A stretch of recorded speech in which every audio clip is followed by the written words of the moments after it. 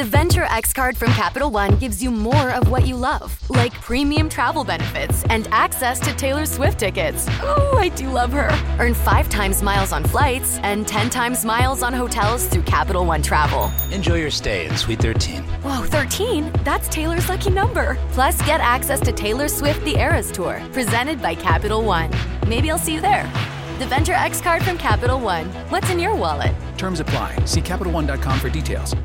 With Black Friday savings at the Home Depot, you'll find top brand kitchen appliances with innovative features that can do more, so your holidays can be more. Ovens with built-in air fryers for baking the perfect cookies. Dishwashers with smart tech to clean everything from bakeware to festive mugs. And high-capacity refrigerators to keep leftovers fresh. Shop Black Friday savings and get up to 30% off, plus instantly save up to $750 on select GE kitchen packages at the Home Depot. How doers get more done. Offer valid November 2nd through November 30th. U.S. only. See store or online for details.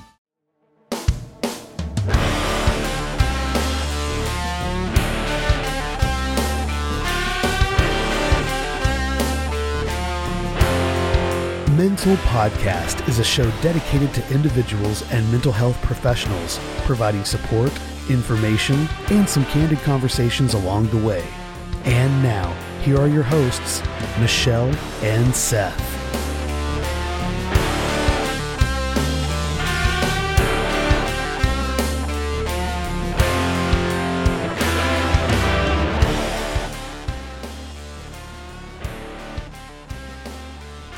See, that still goes on a long time. It's the talking time, so you're supposed to talk as it fades out. I'm waiting for the music to end. It goes loud, and then it cuts off immediately into quieter, which is your cue in, so then you can talk as the music ends. I don't know. I ends. still feel like I'm supposed to wait till it's over instead of talking over the top of it. I don't know. Because it's good music, it's louder music, and I like it louder, so I tend to not talk over it because I'm enjoying the music. You're transfixed into the music of the intro. Yes, rather I like than that. having the intro set us up for the conversation. Yes, well, now I know better, and I'm used to you doing the intros. Mm-hmm. Hello, everybody. Welcome back to Mental. With your hosts, myself, Michelle Collins, and the great and wonderful Seth Showalter. Hello. There he is. We are back today to continue talking about a very serious subject. We laugh and joke along the way, and, a lot of times that's just a way to relieve some anxiety or some pressure or, tension, because the subject matter is really, really serious. And of course, I'm referencing domestic violence. That's what we've been talking about for the last couple of weeks. And again, we don't want to make light of that situation. But if you're me, your go-to when you're nervous is nervous laughter. So I hope nobody thinks I think this is funny. It's just that's what comes out. So, well, Michelle, it's okay to be you. And, yeah, I know. You would think. But every now and then I get told it's not. So. Well, I'm here to tell whoever's saying that they are wrong. Yeah, I know. It's okay. And we all respond to things differently. I think that's, if our show doesn't illustrate that, I don't know what does. Right. I think that's a really good thing to remember when we're talking about mental health in general. Yeah. Is I don't think that we can ever pinpoint somebody's reaction and say it's appropriate or inappropriate, because that person is responding from their own stuff. And some will be nervous laughter, some will be quiet and not able to interact. Others will be angry. All of these are acceptable. It's just that we perceive them a certain way and decide it's inappropriate. Mm-hmm.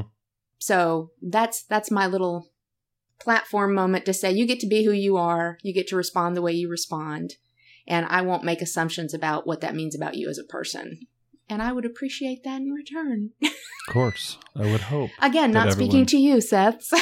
Well, I know, but I would hope that our listeners would do that. Yeah, I would hope so too. But again, we're all human. We all make mistakes, and we all read other things through our lens. So sometimes that's what happens. So anyway, we're talking about domestic violence.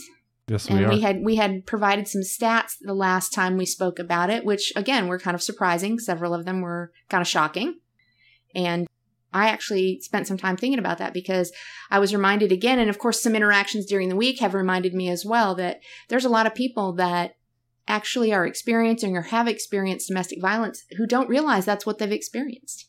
Mm-hmm. You know, I think I told you earlier, I had a conversation with somebody yesterday who said, well, you know, there was never any physical violence. It was just, you know, I got berated and torn down. And I'm like, that still counts. That's still traumatic. You know, I mean, nobody's getting arrested for calling you a name, but that still counts as we're talking about the subject matter. But I think most people think unless there's physical violence, you know, some form of contact, that it doesn't really count or it's not important. And so I think we can't say enough times that is not true. It's still very important. Yeah. And I mean, there's that phrase, it's not true, but sticks and stones may break my bones, but words will never hurt me. It's so incorrect. Very much so.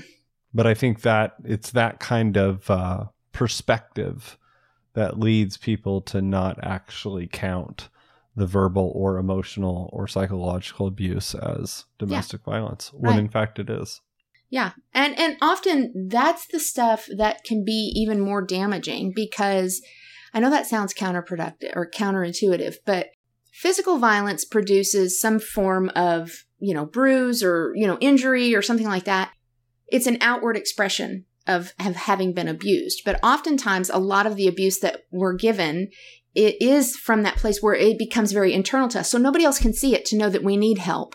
We're often not able to vocalize that we need help. And so that continues to sit inside of us and fester and become a very large problem. Whereas typically if there's physical abuse involved, there will be a point where the person being abused will go, that's it, I've had enough. And they will tell somebody, or it will become evident to other people, as opposed to holding it inside. Right. Well, and then people see it. Exactly. I know you're saying that, but like that's the thing. It's evident. You can see the bruise. Exactly. So, I mean, again, there's no tried and true definition here for what we're talking about, because people experience it in so many different ways, and people perpetrate it in so many different ways. You know, and I think, and this was another thing that the conversation I had yesterday with the person I was discussing this with, is that this was generational. This wasn't some, you know, outside source. I mean, there was some of that, but it was generational. It was parent to child over several different generations. Yeah. And, you know, and I said, well, it's easier as you're an adult to look back at a situation and say, well, that person was abusive, but here's why. I can understand why they were, because of what they experienced. That doesn't mean you're excusing their behavior. It simply means that you are finding some humanity in that person, that they are broken in some form or fashion. And that's why they have acted the way they did, which then had a great big effect on your life, or maybe on, you know, somebody else's life, and they perpetrated that on to the next person. Right. You know, and I think it's important that we do find some humanity in that. And now I know a lot of people are going to be upset with that, because a lot of people are going to be like, screw the abuser. I don't need to find humanity. I get that. I felt that for a long time.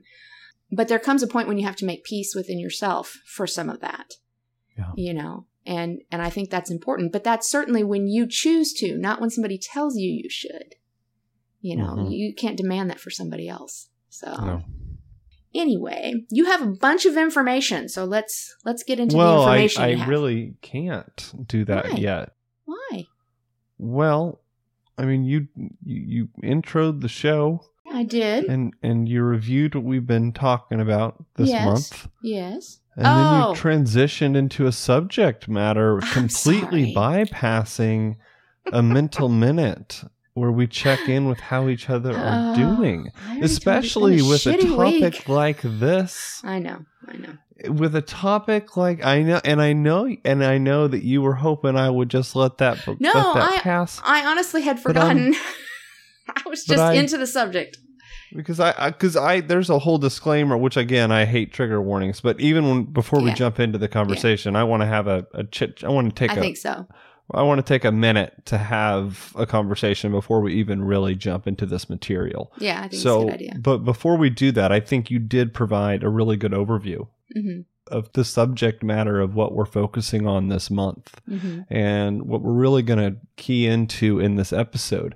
But before we do that, I think it's first important that we check in on how we're doing, because I think how we are feeling and the things that are going on in our personal life can also shape our opinions. Oh, for sure. And our reactions to certain things. And so I think it's important that we check in first. Yeah. Okay. I honestly didn't try to skip over the mental minute. I just totally was focused on the subject matter. Mm-hmm. No, I know. I've done it before too. Yeah, it's easy to do. So it is. I don't know. Maybe there's some subconscious avoidance. I don't know. But I'm sure there is. Pulling the reins here. Yeah, well. And bringing it back. So okay. So I guess I'm going first, huh? Well, I mean, you kind of put yourself in that position, huh? It's been a tough week. I mean, just in every way that it can be, it's been a tough week. And my therapy appointment last week was on Friday, which is later. I'm usually there on Wednesdays. So it was on Friday. So when we were trying to schedule this week, she said, I have something. I'm not going to be here on this Friday. And I said, okay. And she's like, and I really don't want to do it beforehand. I'd like to give it that extra time. So can we go into the next week? So we decided on Wednesday the following week. So I'm missing like a whole week and a half here. And I've gotten kind of used to that. So true to form, anytime you're going to have a gap like that, that's when a lot of things are going to bubble up for some reason. That seems to be kind of the flow of it for me anyway. So I had some stuff in my personal life that I had to get settled. And I have a tendency to, again, err to the side of making sure other people are comfortable at the expense of myself. And so I was waiting to handle some of this stuff until after a few events that were scheduled to take place. And even my therapist asked me, why are you waiting? Because you're the one struggling with it now. And I said, well, but I don't want to make it uncomfortable on the other side. And she's like, okay, so again, you are sacrificing your feelings so that somebody else can be comfortable. And I'm like, well, yeah, isn't that what a good Christian girl's supposed to do? What a good Christian girl is supposed to do. You're supposed to prefer others over yourself, right? Anyway, she laughed at me and she said, that's cute. Now stop that. She gets me. Anyway, like so I was still going to do it and just not tell her. I was just like, I'm going to do my timeline. But I kind of got pushed into the conversation. So it was a difficult conversation. It was a very emotional conversation for me. And so I've spent a couple days like really being very emotional, which I think I've said this before here. I hate. I don't like to cry. Because I feel like shit physically when I cry. My eyes swell up, they blurry, I can't breathe, I don't sleep. Everything just kind of breaks down. And so spending a couple days like that really was very detrimental because I didn't sleep well. And then having not feeling well physically on top of it. And then just for shits and giggles, my body has decided, like every nagging little injury that I have, decided to become louder all at once. So that has been a lot of fun and really impacted my ability to sleep as well. So I went and had a massage today. Good. I would like to say that's an enjoyable experience for me. However, it is not, because I'm one of those people that if I'm going to go do that, I want the deep tissue. I want it to hurt to where I almost want to cry, because I know that's going to be better for the muscles in the end. And my arm is hurting so much over the last few days. I have tendonitis. And it's hurting so bad, and I can feel it all the way up my shoulder. So they really worked on my arm and my shoulder, and it literally was excruciating. So really? I've come home, and I've put like some arnica on it, and I've taken some Advil, and at the moment it's manageable, but yeah. So anyway, it was just, it's Thursday. It's been a week already. I'm ready to be done. How are you? We're almost there. I know. Almost there. Almost there. So, how are you doing? I'm doing a lot better than I have in previous weeks. I thought so. It seemed like it to me. I'm at a point where I am moving forward in every way I can. And I hadn't thought if I was going to share this on the podcast or not. Oh, okay. Well, it's up to you. I actually hadn't processed this yet. I love my job. I really do, for the most part. But there was another position that opened up that kind of filled like a future dream that I eventually could potentially want. And in the midst of a buyout, it was something I considered and applied, and definitely I didn't even get an interview. Oh, but in the process of this, I really became thankful for the job that I have. Yeah. And it's the first time I've ever gotten a real bonus. I'm getting an actual bonus tomorrow, which I'm really excited about. I've never been in a position where that was even a reality. There was this other thing you could get where you get like a little stipend or something. I think they called them bonuses, but it was like $1,000 every quarter. just to like keep people motivated to do good work. That is a bonus. That's nice, though. But this is different. Yeah. This is based on performance? Yes. Okay. Well, it's based upon a couple things. It's based upon how well the company is doing. And then based on how well the company is doing depends on how much of the major fund is funded. And then from there, you get, based upon your performance, you get a percentage of that. Okay. Does that make sense? Yeah, it does. So they could fund it at 50% and you would get 80% of your potential 50. Nice. Anyway, it's strange. But that was really cool that's to awesome. get. I'm glad to hear that. Pretty excited about that. Well, good. And I'm spending a lot of time with friends, doing everything I can to stay active with my support system. Like literally, I'm doing something with people like almost every night, which is really awesome. Yes. And Lizzie has been very active. She's so cute. I saw your TikTok. We made a TikTok together. And it's doing well in TikTok the fact that I don't ever create TikToks. So I have not joined the TikTok craze. You need to. I don't need another social media platform. My God. Trust me, you won't need any other social media platform after you get on that. There's so many things for you to check out. Oh, I still have to learn it all, though, and that's the problem. Yeah, but anyway, that video was so cute. It's self-explanatory. No, yeah, you would think that, but I don't know. I think you can handle it. And I think you have children who could help you.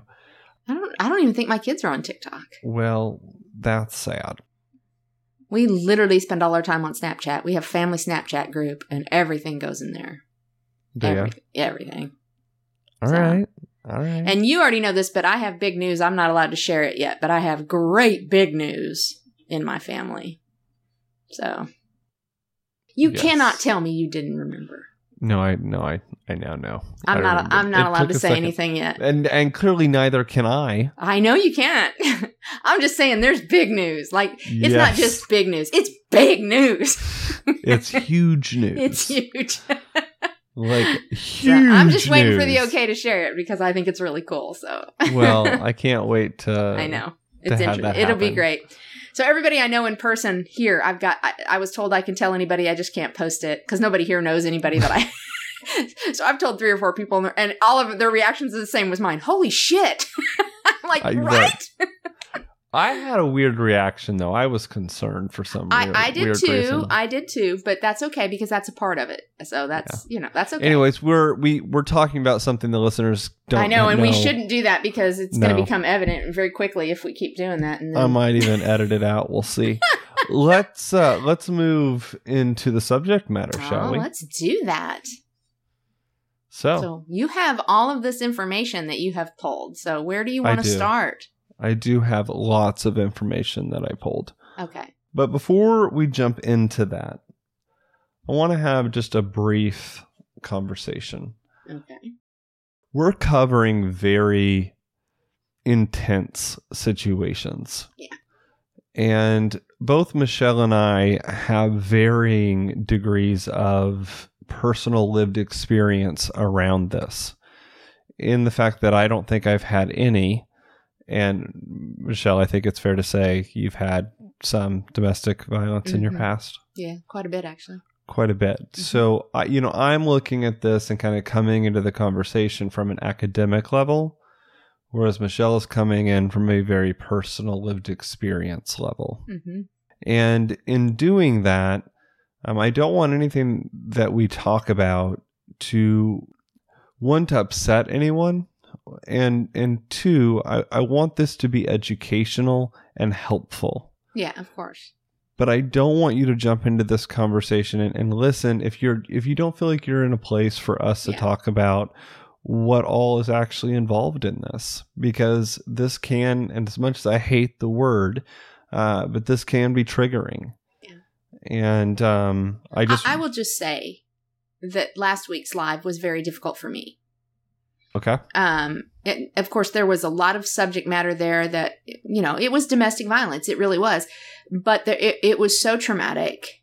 And for me, it brought up, even while a lot of those experiences are not a part of my experience, just the idea actually caused me to have a very hard time. And I was trying very hard to hold it together while we were in the middle of that conversation because we were live. And I think I even mentioned a few times, like, I'm having a hard time, like, vocalizing or even, and I really did. And I got done and I really just had a very rough evening because of it. So again, this is a subject matter that is, as you're saying, highly triggering. And so if it's not something you're able to handle, you should not listen. Right. And I will note, interesting, that was your response during that interview. To me, I became completely numb. To where it didn't even, like, it was as if I was watching, and I hate to say this because it was a very nice guy and I'm so thankful that he came on and shared his story. And I do think when it's put in edited into a conversation, I think it's going to be very beneficial. But like, it was almost like watching a TV show, you know what I mean? It almost like I felt detached. Right. Well, if it's not your experience, it is easy to slip into that kind of idea because we are presented with those ideas in movies and television.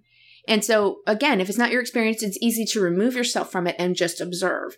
If, however, it is your experience, it's easy to get sucked into how that feels. Right. And it was so interesting because I wasn't doing that intentionally. No, of course not. In fact, it was about like halfway in, I was like, you know, I realized you were kind of struggling in hearing it. And then I had to ask myself, why am I not?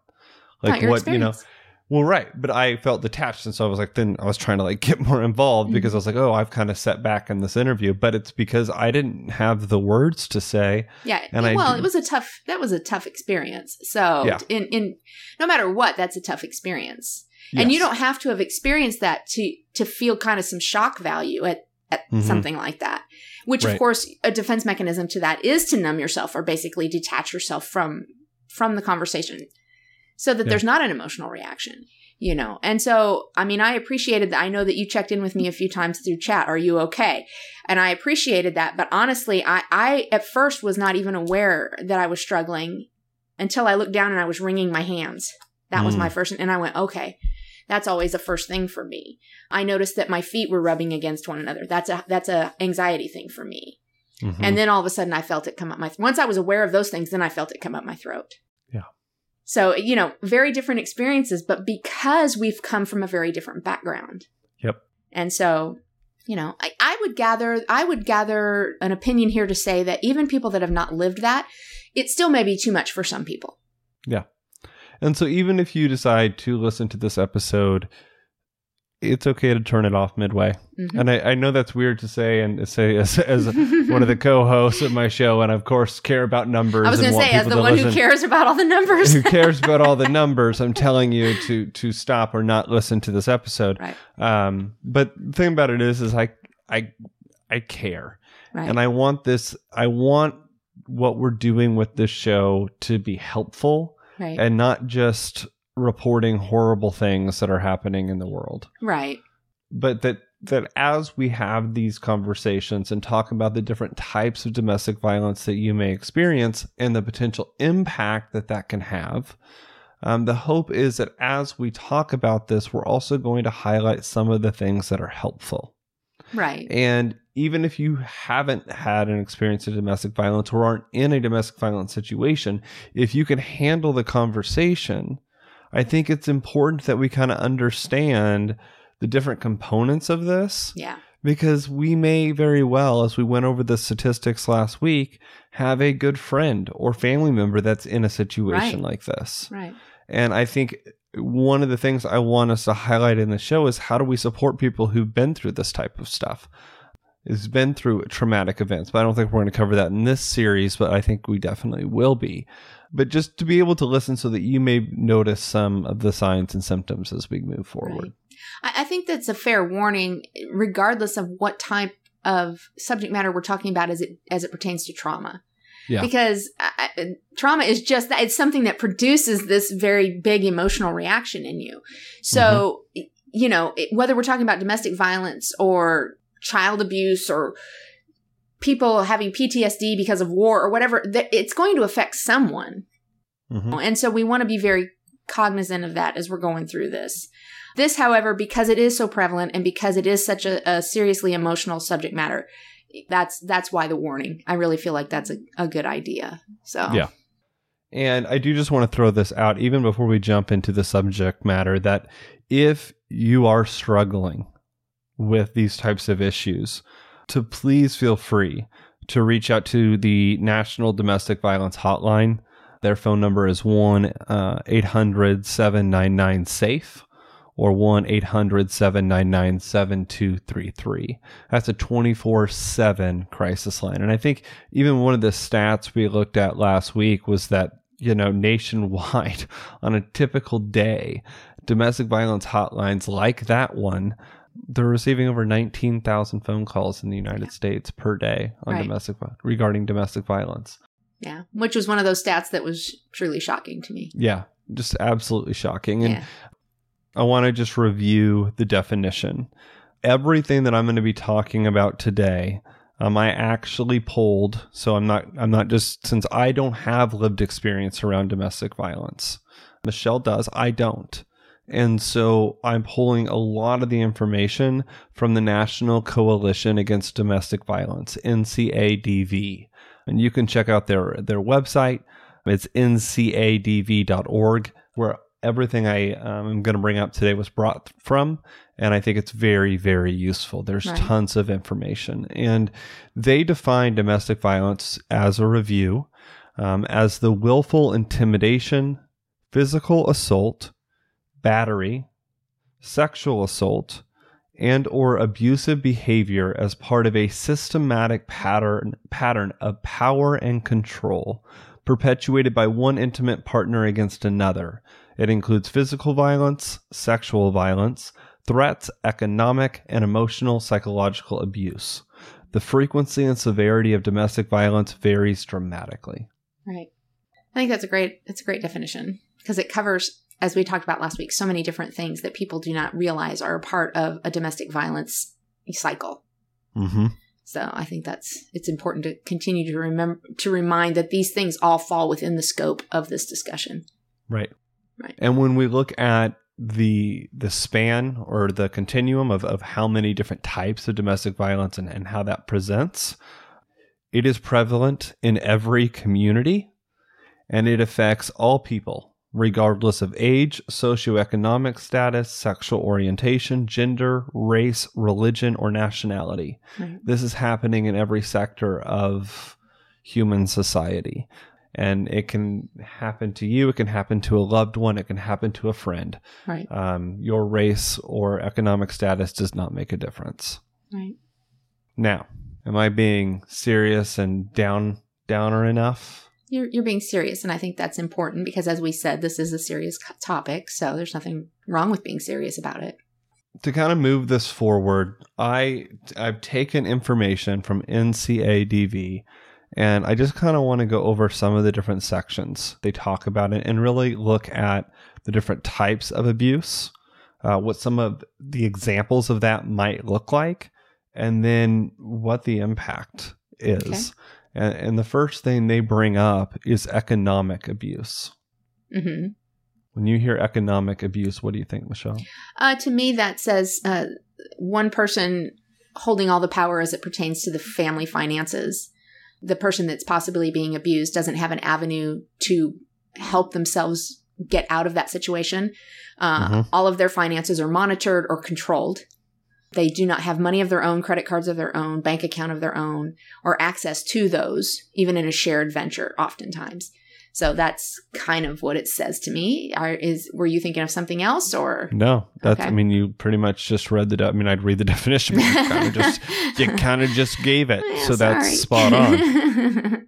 Abuser taking control or limits access to shared or individual assets or money. Right.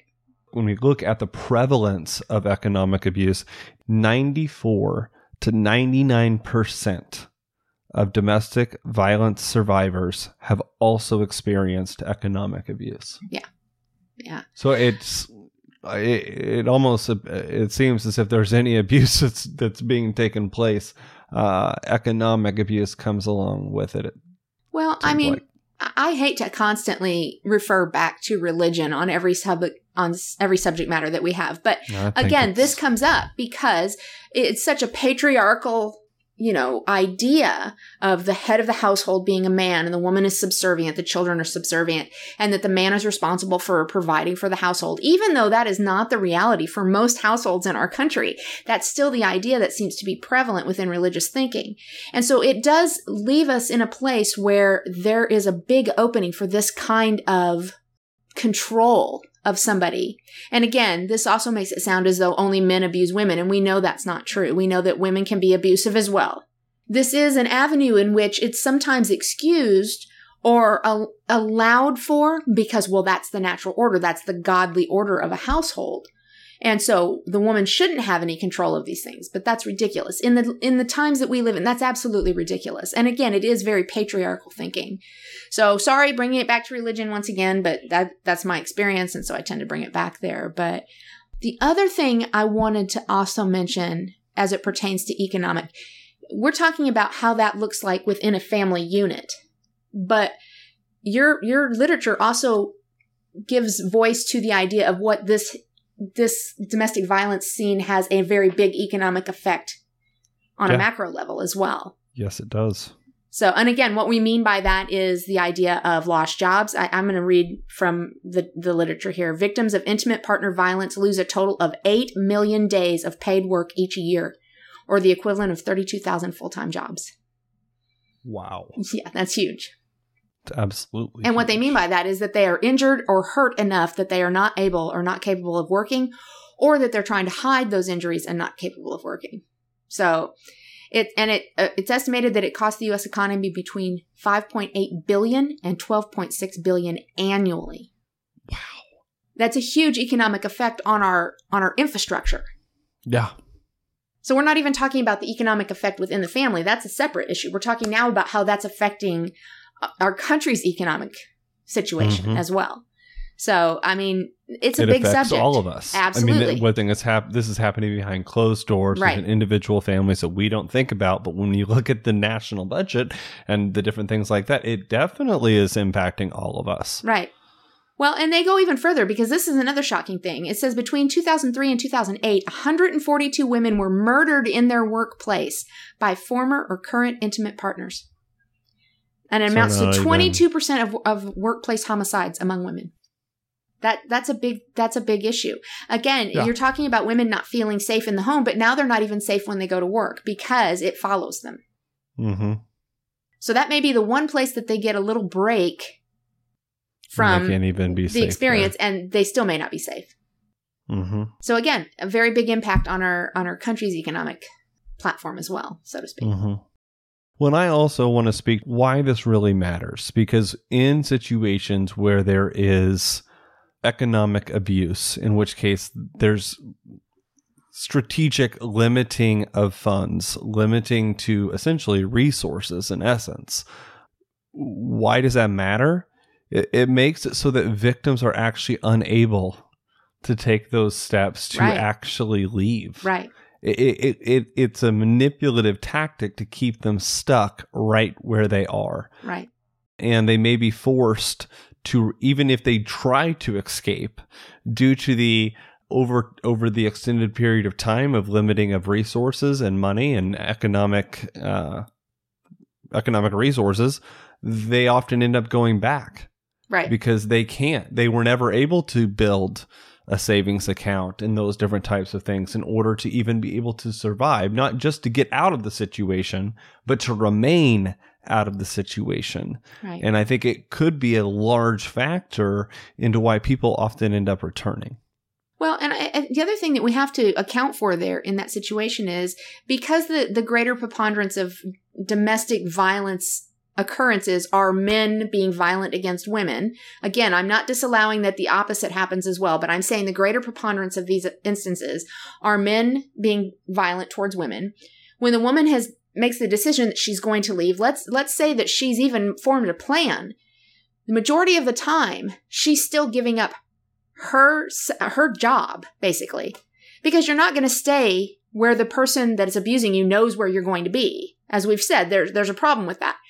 So not only is she in an economic, financially bad position, now more than likely she's giving up a job to escape. Not only that, she's more than likely taking children with her. Yep. So she's really at a disadvantage as it pertains to being okay and able to do this. So again, another reason that a lot of times people won't leave, or they end up coming back, as you said, because they're not capable of handling the financial side of everything, because that's a reality. If you find yourself in a situation where you are being abused financially, in which case your funds are limited, this website does provide some suggestions and helpful tips to help you maybe begin to move forward in developing a plan. And I'm not going to read all of this verbatim. You can go to their website. It's ncadv.org. But I'm just going to read a couple of these. First of all, reach out for help. And what I mean that you can call that national hotline, as I mentioned earlier, 1-800-799-7233, but reach out. And then also avoid using credit and debit cards. Right. That your abuser could essentially use to track you. Keep your personal and financial records in a safe location. Or what I would even suggest, leave copies with a trusted friend, relative, or in a bank safety deposit box in which your abuser doesn't have access. Right? Right. Like, take these steps forward. Compile an emergency evacuation box with copies of your family's important records and documents, the things you might need if you need to escape quickly. And then reach out for resources. There really are so many different ways and avenues for people to get you help. I even know that 211, which again is just a resource directory now, but they're even like scheduling for domestic violence shelters and homeless shelters and can literally take steps at getting you that support. So can Suicide Lifeline. There's just a lot of resources out there to be of support. But if you are considering that you're going to leave, calculate what it would cost you to live on your own and consider setting aside your own money in a safe place, even if it is just a few dollars. Right. Develop that kind of plan. These are just a few ideas. Anything you'd add to that, Michelle? I'm probably, what I'm going to add is not going to be popular. Because I mentioned it last week, and I know the counselor in you had a response to that. If your situation is so dire that your life is in danger, leave. I don't care if you have a plan in place or not. That was the experience in my childhood. It was time to leave. It didn't matter that there was an avenue. It was that serious. And for a lot of people, that's true. So if you have the ability to make a plan, if you can keep yourself safe long enough to make a plan and make preparations, absolutely do that. But if your life is in danger, you need to leave. And there are places you can go. If your life, we've got to make two major clarifications here. Because there's domestic violence that continues and is dangerous. Mm-hmm. And then there's imminent life threatening. Well, it escalates. And I would, if it's you're right, and it always builds. That's right. But if it's reached a place to where it has been, and that your life may be at risk, yes, I would absolutely encourage you to leave. But please understand that if you do leave abruptly like that, there could be serious consequences. And so nothing you need more to plan than your a little death. bit for it. Well, right. So this is where we kind of disagree, because I'm coming from that lived experience, and I'm like, that shit doesn't fly. If it's time to go, it's time to go. Well, and I don't disagree with that, but I also don't want you to leave and get shot in the back on the way out of the door. If you're getting shot in the back on the way out the door, you are about to get shot in the front standing in front of them. I can't say that any more strongly. No, look, I'm all for making the plans if you're capable of doing that. My codicil to that was, if you're not, and if your life is in danger, then you need to leave. If your life is in danger, I'm always going to encourage you to leave. That's without question. The whole thing is imminency. But I hear But how does one judge that? Again, that's very individual. That person is the only one that can make that call as to how imminent and how much this has escalated. And I'm not placing a value on what imminent means. Right. I'm placing imminent based upon what the person thinks, what they deem as imminent. I know that in my family, and I hesitate because I don't like to out circumstances or people, When I experienced this when I was a kid, it was imminent. It was time to leave, and it was in the middle of the day while the person was at work. Just get the hell out. That's all you can do.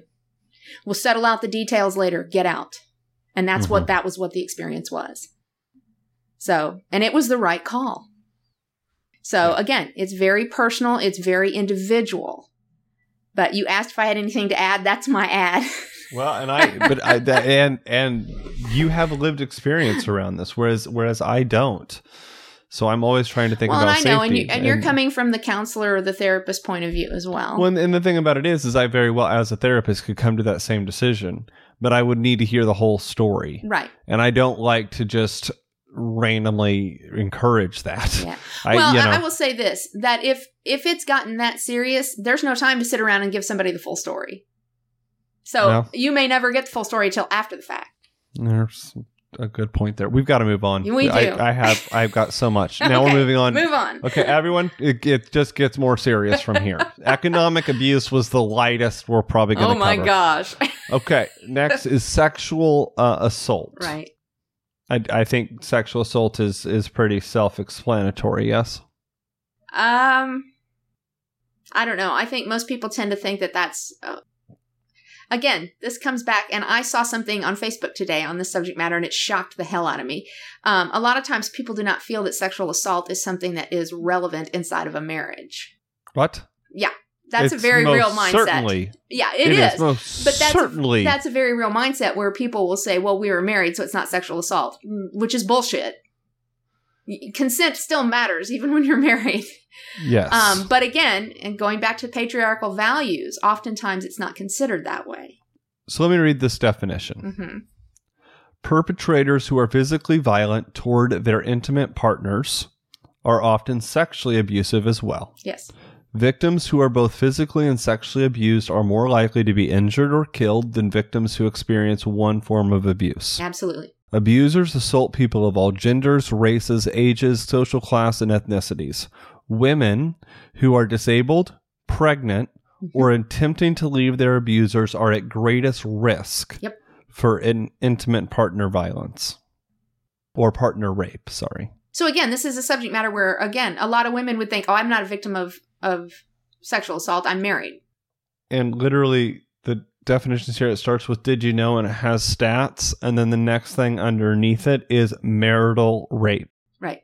Well, because pretty much in the intellectual realm, we know that that's a possibility. I'm talking about in the lived experience realm, or even from the religious side of things, once again, that's not considered a thing. Right. Now it's becoming more well known, but oftentimes it's considered, oh, that's just a part of relationship. It's my duty or it's my obligation. So here, I want to read this. It has a little history on this. So until 1976, state laws specifically exempted spousal rape from general rape laws. In 1976, Nebraska was the first state to legally recognize non-consensual intercourse with a spouse as rape. By 1993, all 50 states had either completely or partially repealed their spousal rape exemptions. However, even now, some states still have some form of spousal rape exemptions. Right. And it is often legally considered a different, lesser crime than non-spousal rape. Right. Which is infuriating. And many Americans do not believe marital rape is actually rape. Exactly. That's a problem. Yeah. Because often, and I will tell you this, if you are in a situation, in a domestic violence situation in which you are having to use sex to de-escalate somebody, we are talking about a sexual assault. Because you are literally under duress, performing sexual whatever to de-escalate somebody so that you're not hurt. I know of where I speak. I lived this as a kid as well. So it is definitely a problem. And unfortunately, again, the idea among men is it's my wife. I can do what I want. And among women, I'm his wife. I have to let him do what he wants. So can I spit some more stats? Sure. I almost want to read 3 of these, but I'll read 2. Go right ahead. Well, I'm going to read all 3. So 18% of female victims of spousal rape say their children witnessed the crime. Yep. So I think that's very notable. We're bringing up child trauma here. Been there, done we got that. children witnessing it. Yep. That was true in the last, the interview we did last week. Which, again, was one of the things that caused my anxiety levels to go through the roof. Mm-hmm. And again, I was completely shut down. I was just like, we already said that's okay. Between 10 and 14% of married women will be raped at some point during their marriage. And only 36% of all rape victims ever report the crime to the police. Right. The percentage of married women who report a spousal rape to the police is even lower. Marital rape is the most underreported form of sexual assault. Absolutely. So, again, because of these stereotypical ideas that we have from a male and female perspective that are rooted in very religious or patriarchal ideas. mm-hmm. And again, when we're talking about a great amount of rights that are afforded to women now, only being afforded to women within the last 30 years, 40 years, you're talking about a large population of women now that don't know it's okay for them to say things about this. If you are a woman and you are experiencing this, and this is coming from a gay man, but okay, just hear me out here. If you don't feel comfortable reaching out to a hotline, or you don't feel comfortable, reporting this to police or something like that, is talk to your primary care doctor or your OBGYN. Unfortunately, a lot of times it's still not received well. It's like being married and being sexually abused by your husband and calling the police. More often than not, you're going to be told, well, there's not really much we can do. You should just leave. When instead there should be a response. The next one, Michelle, you are going to have all kinds of things to talk about. When haven't I? How about stalking? You're a smart ass. I don't know that Facebook stalking's the same thing. Stalking. Yeah. Stalking. Yeah. Well. So stalking is a course of conduct including intimidation, surveillance, or harassment that places a person in reasonable fear of marital harm to their health, or I said marital. Clearly, we just got done talking about marital rape. Okay, reasonable fear of material harm to their health or safety, or the health or safety of an intimate family member, household member, spouse, or intimate partner, or pet. Stalking is a serious crime. Former and current intimate partners often use stalking to terrorize their victims. Yeah. It's interesting. There's some other stats. 19.1 million women and 6.4 million men in the United States have been stalked. 66.2% of female stalking victims reported the stalking was by a former or current intimate partner. That's a heavy preponderance there. Yeah. So it's, they've made movies about this. Again, it's very easy to kind of just dismiss it as dramatic because they've made movies about it. I mean, we all know about boiling bunnies and whatnot, that came out of Fatal Attraction and whatnot. But the reality of this is, as women or men that have been able to extricate themselves from a violent home life, a lot of times they are then followed or harassed ongoing and after the fact. And because they know where they came from, there's such a detrimental effect mentally that goes above, like some stranger following you, that's bad enough. But I know this person, I know what they're capable of. Yeah. So it's dangerous. So I want to speak a little bit more to the impact. Okay.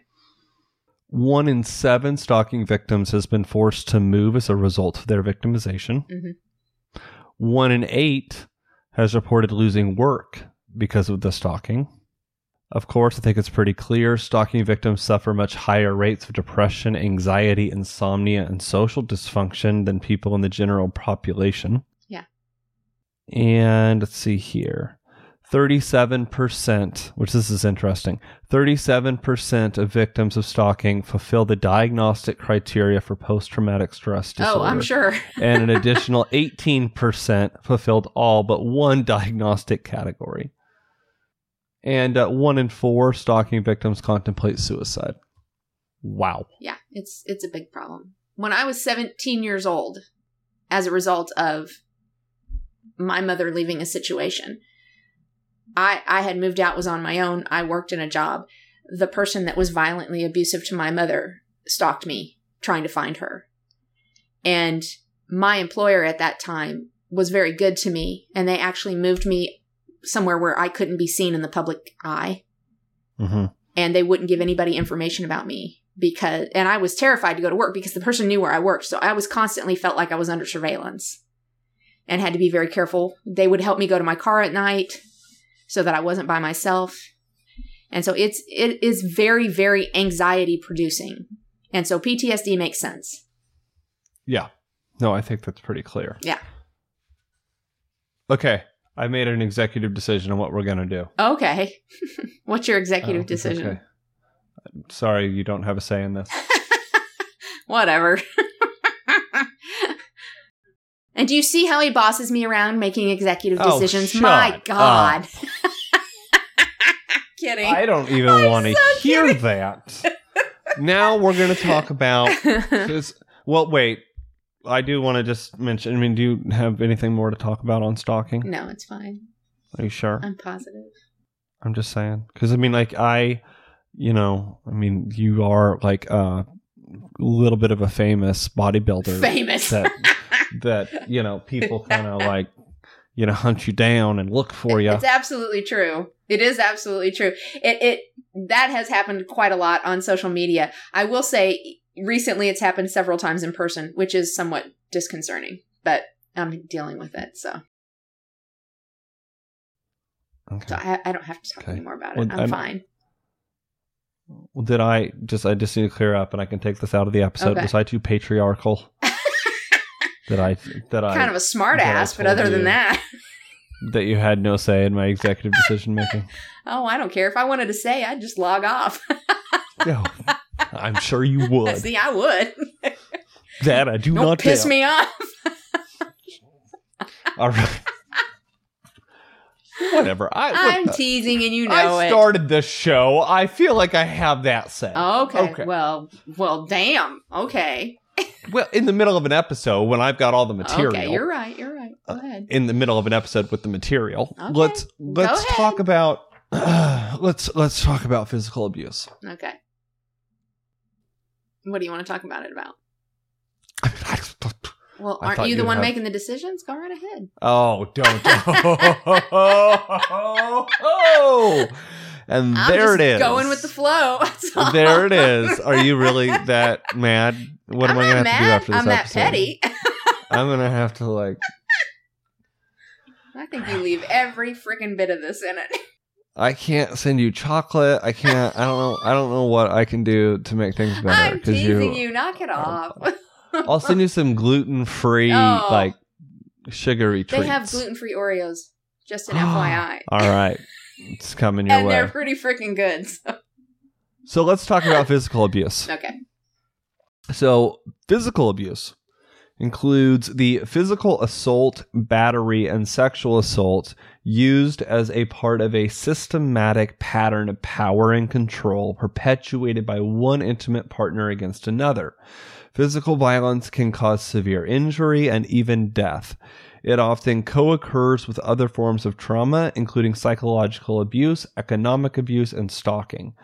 I feel like it's kind of again, we mentioned earlier that the psychological could even be worse than the physical in regards to the long-term effects. Right, but physical is pretty bad. I think when people think of domestic violence, this is what they think of. Mm-hmm. I would agree. I think, as I said, that's the majority of what people think is the physical side of it. That somebody is being hurt in some physical fashion. Right. Yeah. So, yep, lived that too. I feel like I've lived all of this. I feel like a broken record. You're the lived experience professional okay. here. So what I feel like we that's know. Very passive aggressive. Oh, was it? I don't want to be passive aggressive. I don't want to do that. I've been accused stop. That. Just go. My goodness. I'm teasing you. I don't like Don't overthink this. That's passive aggressive. You're right. Don't overthink this. I'll passive aggressive. You're passive aggressiveness. Exactly. I'm competitive. So what we know about intimate physical violence. Right. Intimate partner physical violence, rather. Mm-hmm. More than 10 million Americans experience this annually. 20 people are victims of physical violence every minute in the United States. Here are some astounding facts. In 2007, 1,640 women were murdered by intimate partners. In 2012, 924 were killed by intimate partners. Yeah. And 40% of female murder victims are killed by intimate partners. Yeah. So again, we're talking about something that escalates. This is not some out of the blue one day somebody kills another person in the household. This is an escalating experience.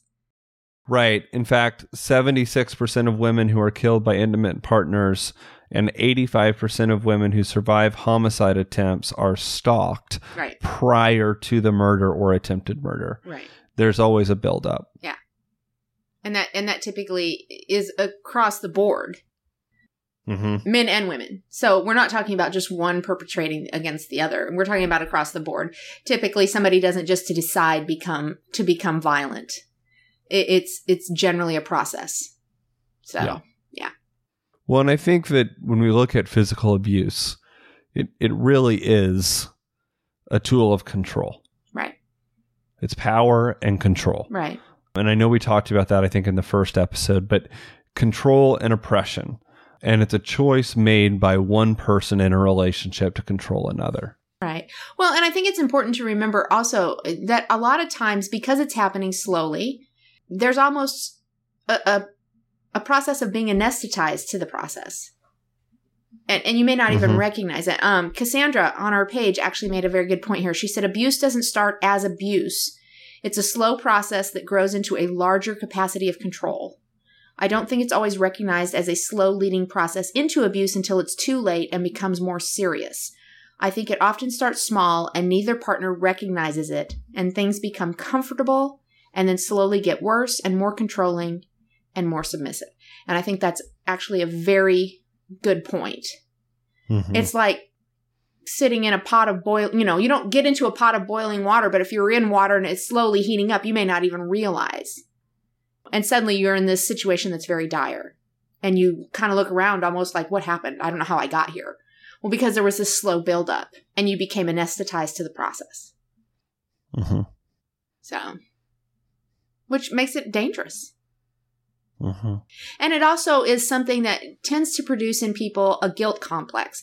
Almost like, I should have known. I can't really say anything now. I've allowed these other things to happen. And there's almost a helplessness to it that goes above and beyond the helplessness of realizing you're being abused. Kind of rolling off of that into psychological abuse. Psychological abuse involves trauma to the victim caused by verbal abuse, acts, threats of violence, or coercive tactics. Perpetrators use psychological abuse to control, terrorize, and denigrate their victims. It frequently occurs prior to or concurrently with physical or sexual abuse. And it's that precursor. Right. Well, again, that's that escalating tendency. Yeah. You don't generally jump right to those things. You tend to build up to that.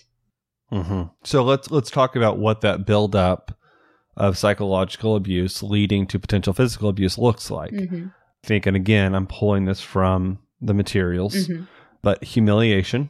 Yes. Controlling where a person can and cannot go. It's limiting your access to move around. Right. Withholding information intentionally. Deliberately doing something to make the person feel diminished or embarrassed. Isolating the person from friends or family. That's a big one. Is it? I think that one's stereotypically the one that most people are aware of. And that you will recognize in one of your friends if it's happening. If they've suddenly disappeared and you're not able to get contact with them, it's something that's kind of clicks in people's minds like, wait a minute, this is not good. So I think that's one that's kind of known. Yeah. Denying access to money or other basic resources. Within this also comes stalking. I feel like that's pretty standard. Demeaning the person in public or in private. Undermining the person's confidence or sense of self-worth. And I think one of the most common mentioned here is convincing the person that he or she is crazy. Gaslighting. Yeah. I hate the word crazy, but I mean, that's what's used here in the actual documents. But yeah, I mean, I think that's used. It's manipulation and it's gaslighting. Sure. I think there's also a repetitiveness of abuse and then apology in the beginning. I'm sorry, I had a bad day. I didn't mean to do that. Please forgive me. Then it happens again. Well, I had a bad, this day was even worse and you just made it worse by this. And there's this subtle escalation of it slowly not being that person just having a bad day, but somehow you've become at fault and you're responsible for your own abuse. Mm-hmm. And again, that's where I think the psychology of that is you're slowly being broken down and conditioned to believe that you are at fault. Right. To the point where you get to that last level where where they're like, that's not true. You're just crazy, or you're not experiencing this right. And suddenly you question yourself like, wait a minute, maybe I am wrong. Mm-hmm. And it leads you to question yourself. Right. So it's psychologically damaging before it's physically damaging or in conjunction with being physically damaging. Mm-hmm. So following along here on the effects, and I'm actually then going to ask some questions again. I think this is all good. I really do encourage you guys to check out this website. 7 out of 10 psychologically abused women display symptoms of PTSD and or depression. That's clearly not surprising. Mm-hmm. Significantly more likely to report poor physical and mental health and have more than 5 physician visits in the last year. Mm. It's a strong predictor of PTSD. And so how do you know if you're being psychologically abused? Again, I'm pulling this from the materials, but I think this is beneficial for us to go over. Mm-hmm. So here's a question. Am I being physically abused? This is specifically in relationship to intimate partners. So this is about if you're in a relationship. Does your partner threaten to harm you, your children, your family, and or your pets? Do they tell you that you are worthless and that no one else will ever love you? Do they isolate you from your friends or your family? Do they control your behavior and monitor your movements and whereabouts? Do they tell you that you're crazy? Do they demean you in public or in private? Do they constantly criticize you? Do they blame you for everything that goes wrong? Do they stalk you? Do they cause you to feel guilt over things that are not your fault? And do they threaten to take away your children?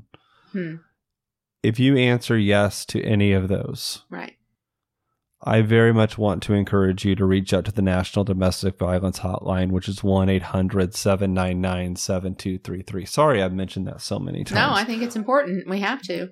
I think we've covered this. How do you feel? Yeah, it's a tough subject. So, I mean, it's a lot to handle. Just from an intellectual perspective, it's a lot to handle, but it's harder when it's something that maybe you're experiencing or have experienced. There's the emotional aspect that goes along with it that makes it much more difficult.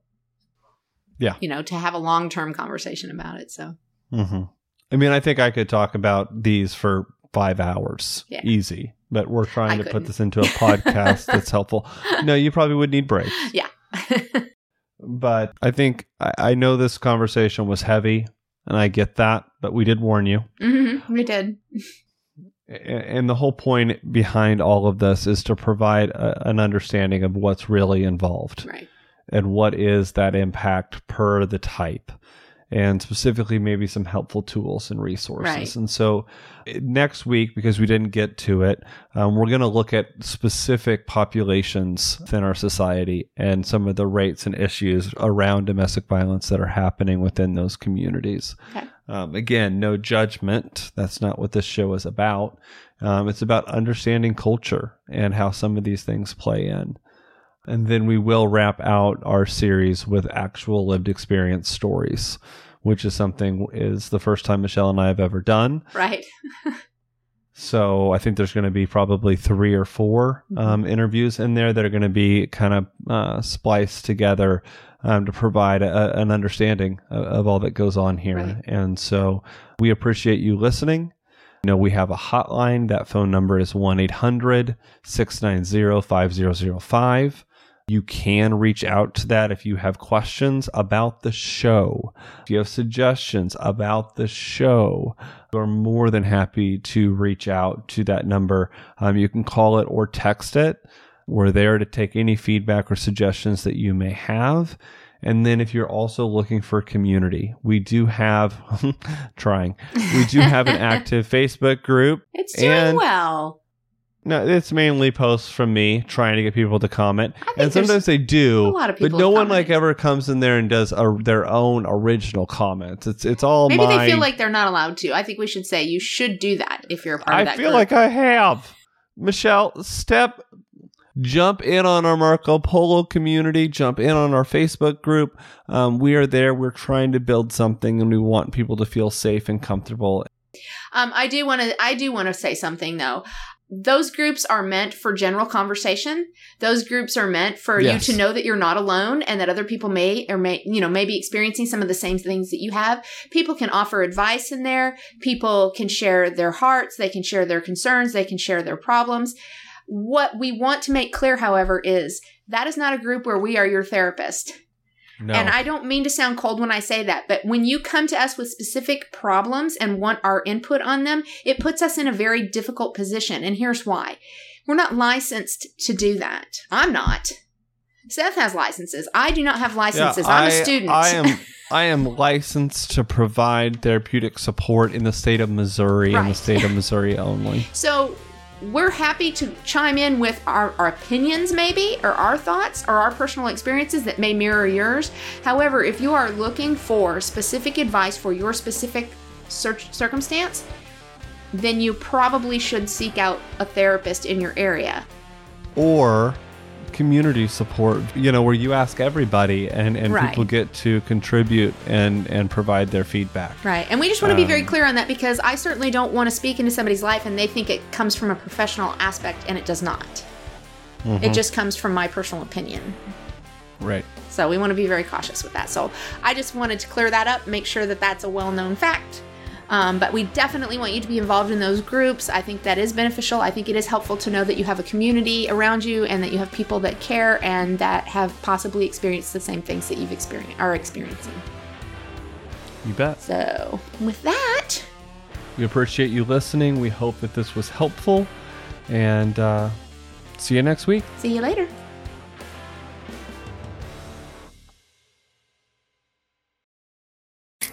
Hi. Welcome to your neighborhood pharmacy. Hi, I've got a prescription for diabetes test strips. How much is the copay? Well, it depends on your type of commercial insurance and factoring in your yearly spend, subtracting the deductibles, also depending on your monthly allowance. Why can't there be a better option? Or you could try Contour Next test strips. A 35 count's only $19.99 over the counter and proven to be highly accurate. Go to contournext.com/radio to see if over-the-counter strips are a more affordable option for you. I think I'll try Contour Next. Moms are amazing at tracking down hard-to-find items. Library books, socks, you name it. But sometimes help is welcomed. Care.com makes it easy to find babysitters near you. Sitters with the experience and skills your family needs, like after-school pickup and homework help. You just post a job for qualified sitters to apply. And since all Care.com caregivers are background checked, you can feel confident about interviewing and hiring. To get the child care help you need, sign up now at Care.com.